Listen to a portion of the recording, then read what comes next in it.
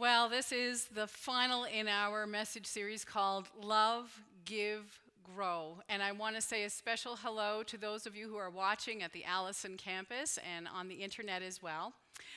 We have over the past 3 weekends, we've been doing a message series that has been centered around a foundational truth.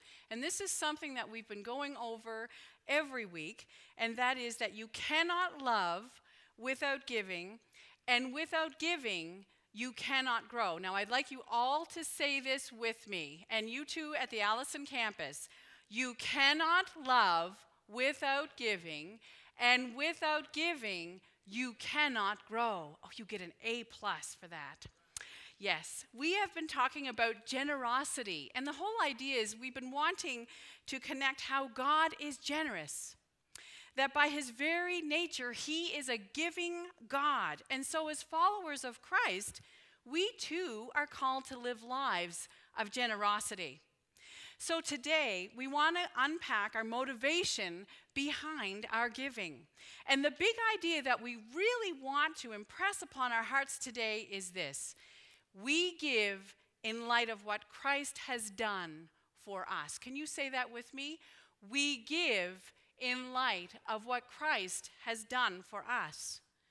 So what is our motivation when we give to the church?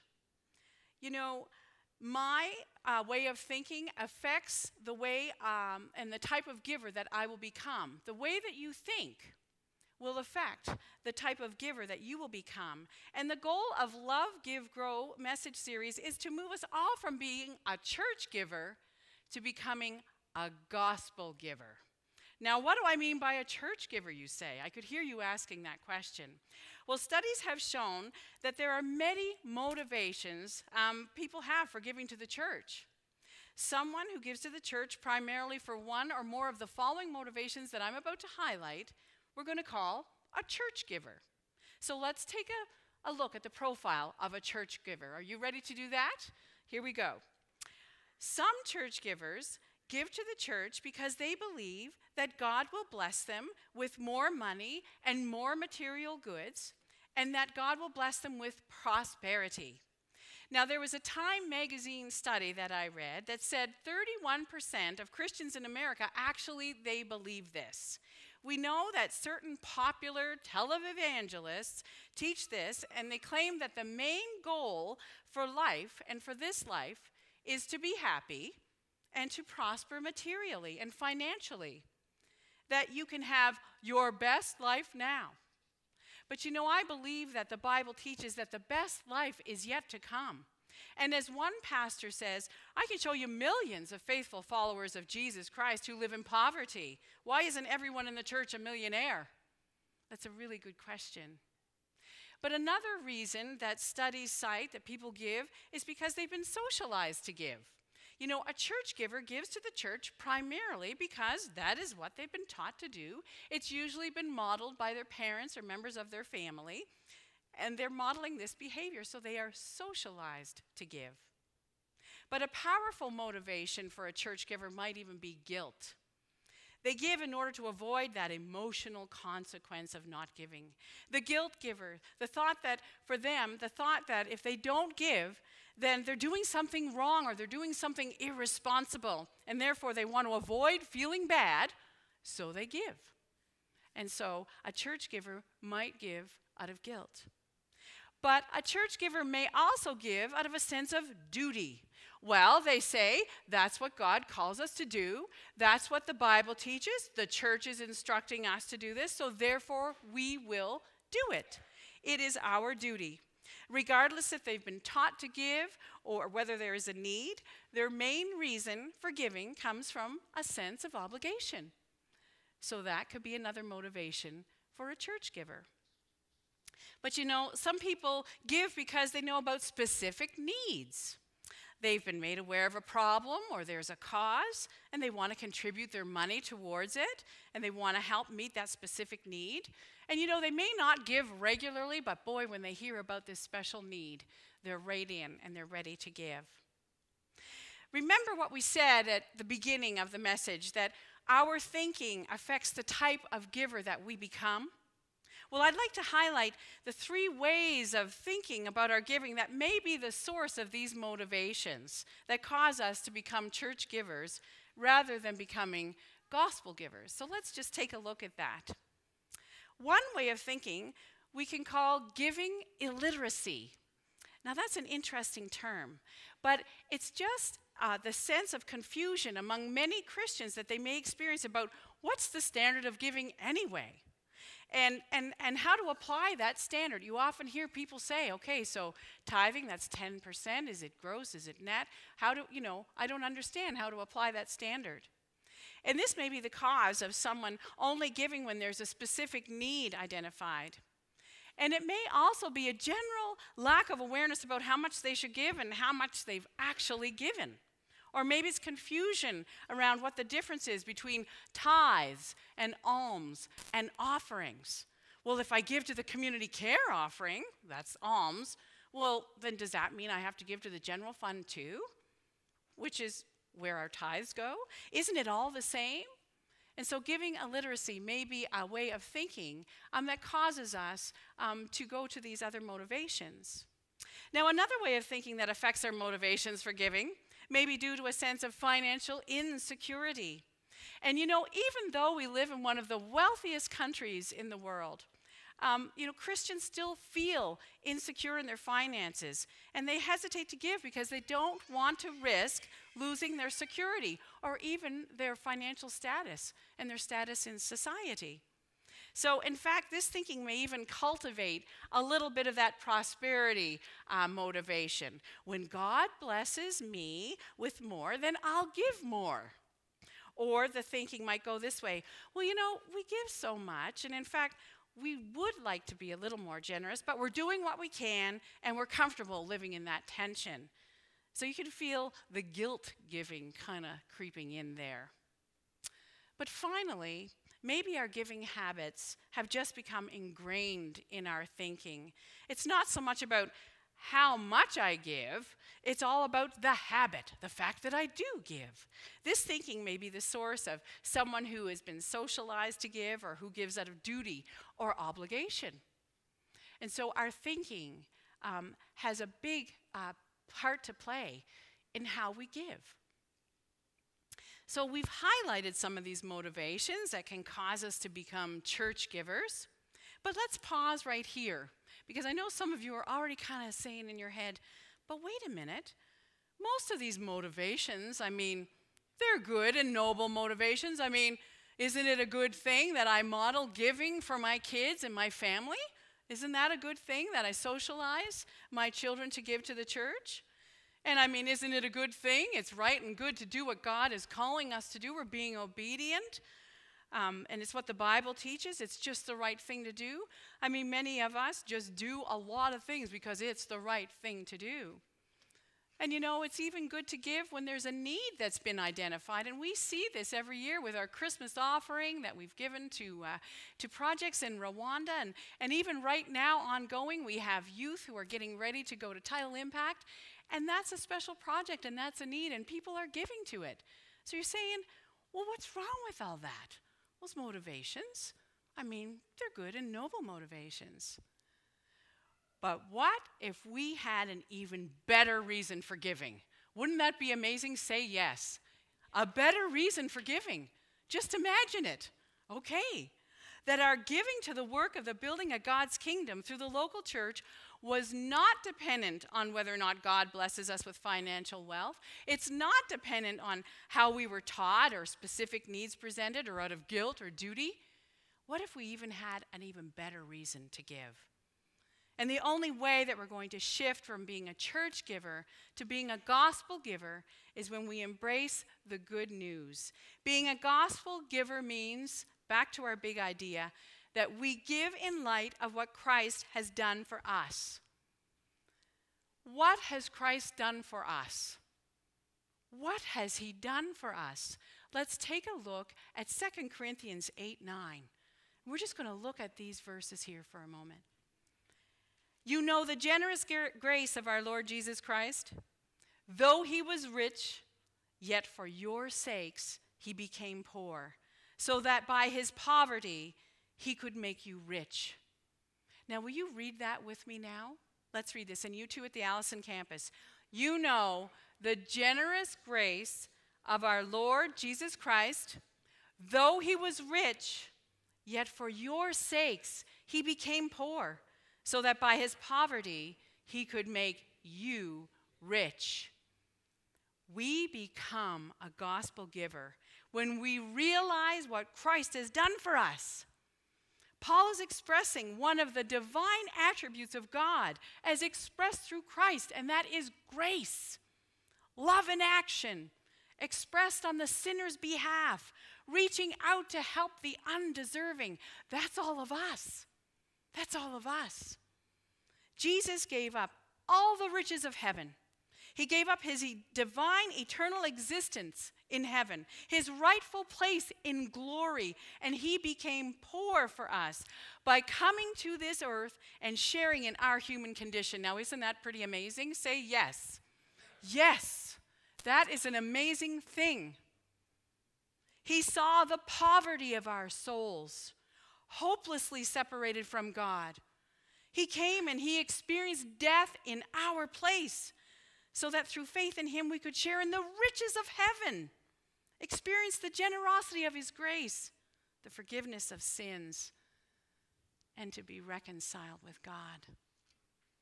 Wow. Wow. That changes the way that you and I think about our giving. It means we give out of love and gratitude for what God has done for us through Christ Jesus. That big idea again, we give what? In light of what Christ has done for us. You know, we don't want church givers. Church givers give because they have to. And if we as church leadership here at the Journey Church have cultivated that attitude, then we have failed you. We want gospel givers. Gospel givers give because they want to give. The good news of what Jesus has done for us becomes the anchor point of our thinking. There are 3 key words that can move our thinking towards gospel giving. And those 3 words are faith, hope, and love. Can you say that with me? Faith, hope, and love. Because as we think about what God has done for us through Jesus, we need to respond in faith. It is by grace that we have been saved through faith. But sometimes we put our faith in money, let's be honest. You know, remember last week when Pastor Dave looked at the passage, you know, about the man who had built barns and barns to store all of his grain. And once he got all the grain in, he sat back and he said, "Ha ha, look at me. Now I can just eat, drink, and be merry." He was putting his faith and trust in money, in his earthly riches. Gospel giving moves us from trusting our earthly wealth for security to putting our faith and trust in what Christ has done. You know, I think a good litmus test for all of us and what we're putting our faith in is what happens when we're going through a financial crisis. How do we respond? How do we respond to that sense? But gospel giving means that I put my hope in Christ and what he's done for me. My hope is in the Lord. It is not in this world. My life isn't measured by how much I own. My acceptance is rooted in my eternal status. And if you have put your faith and trust in Christ, you are a child of God. That is our eternal status, with the promise of an inheritance that's beyond anything we could ever ask or imagine for something in this life. We're not going to get that. And being a gospel giver means I realize how much God loves me, and that my giving becomes an expression of my love for God. And I just want to read from 1 Corinthians 13, the first 3 verses, because our motivation behind why we give, why we do anything, it really does matter. And the Apostle Paul is talking about that the good things that we do, you know, why do we do them? So let's take a look at this. 1 Corinthians 13. If I could speak all the languages of earth and of angels but didn't love others, I would only be a noisy gong or a clanging cymbal.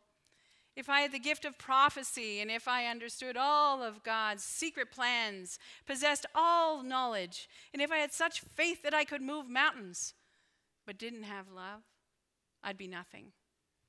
Now here's the piece that I want you to really hear. If I gave everything I have to the poor and even sacrificed my body, I could boast about it.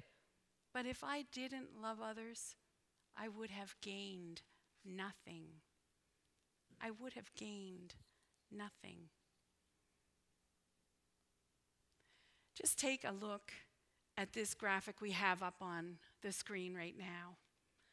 And the offering plate is just meant to be symbolic of, giving to the church. We know we have other ways that people give, direct, deposit and through debit.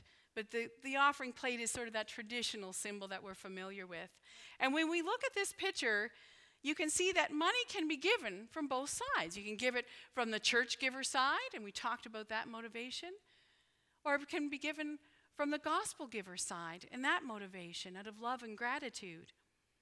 And it's really interesting that a person can be generous and not be a gospel giver. Think about that. Like Paul says in this passage, you can give everything to the poor, you can sacrifice your body, you can even boast about it. But without love, you gain nothing. Now, please understand me here. Let's pause for a moment. Please understand me. None of our motivations are ever pure, as long as we're living on this earth. It's never pure. There's nothing that we do that isn't tainted by our sin nature in one way or another. We're human beings and we all struggle. And you know what? God will use our gifts no matter what our motivation is. But what would be so cool is as we move towards this gospel-giving idea, that we need to get to that place where the dominant reason for us giving is out of true love and gratitude for what Christ has done for us. God has been so generous to us. He's been so rich in mercy. He loves us so much that he sent his son Jesus. And when we put our faith and trust in him, we're called to a life of love and generosity. Ephesians 5 says, imitate God, therefore, in everything you do, because you are his dear children. Live a life filled with love, following the example of Christ. Whose example are we to follow? Christ, his example. And one metric for our journey of generosity is the tithe, which is part of the Old Testament law. But our goal was at the end of this Love, Give, Grow message series that we'd have a tithing weekend, and this is our tithing weekend this weekend, where we were asking people to tithe just 1 week's pay and see what God might do through the generosity of his people. What an exciting challenge. And for some of us, the tithe is a great place to begin. Or maybe it's, for some, a place to start moving towards in your giving. And for others I know who have been tithing regularly all along, maybe it's time to ask, what's my next step of faith? What is God calling me to do? The tithe is not the end point. Remember, that was instituted under the law of the Old Testament. But now we are under the generous grace of Jesus Christ, and there is no end point to that. God's generous grace is free. And it was very costly. And I'm going to read a quote from Tim Keller's Prodigal God. It was costly, and I think sometimes we don't understand that cost, on how seriously God takes sin, and on how he could only save us from it at an infinite cost to himself. Understanding this must and will profoundly reshape our lives. We'll not be able to live in a selfish, cowardly way. We'll stand up for justice and we'll sacrifice for our neighbor. And we won't mind the cost of following after Christ when we compare it to the price he paid to rescue us. God loved his son even greater than we have a love for our money and our possession and our comfort. It cost him everything. And 1 Corinthians 6:20 says, you do not belong to yourself, for God bought you with a high price. And here, the Apostle Paul again, he's affirming that not only is God the owner of everything, he owns us. He owns our very lives. Our lives belong to him. And if my life is God's, bought by Christ's blood, then I can only respond with a sense of absolute awe, with love, with gratitude, which moves me to a way of life that expresses that. And it means I'm willing to make real sacrifices to serve him and to give to those things that promote what he wants to have promoted about his love and his forgiveness and his offer of salvation. My prayer is that you and I will become gospel givers, because the heart of giving is found in the gospel. And if you lose that heart and it becomes a bill, rather, to be paid than a loving sacrifice, that's what happens. And I found this quote in one of the studies that I had read on the motivation behind people who give to churches. This is how important this is. Listen to this quote. Those who connect their giving either to a sacred end or a sense of social responsibility give generously. But those who give for church maintenance may give no less willingly, but they will often view their giving as a bill which must be paid.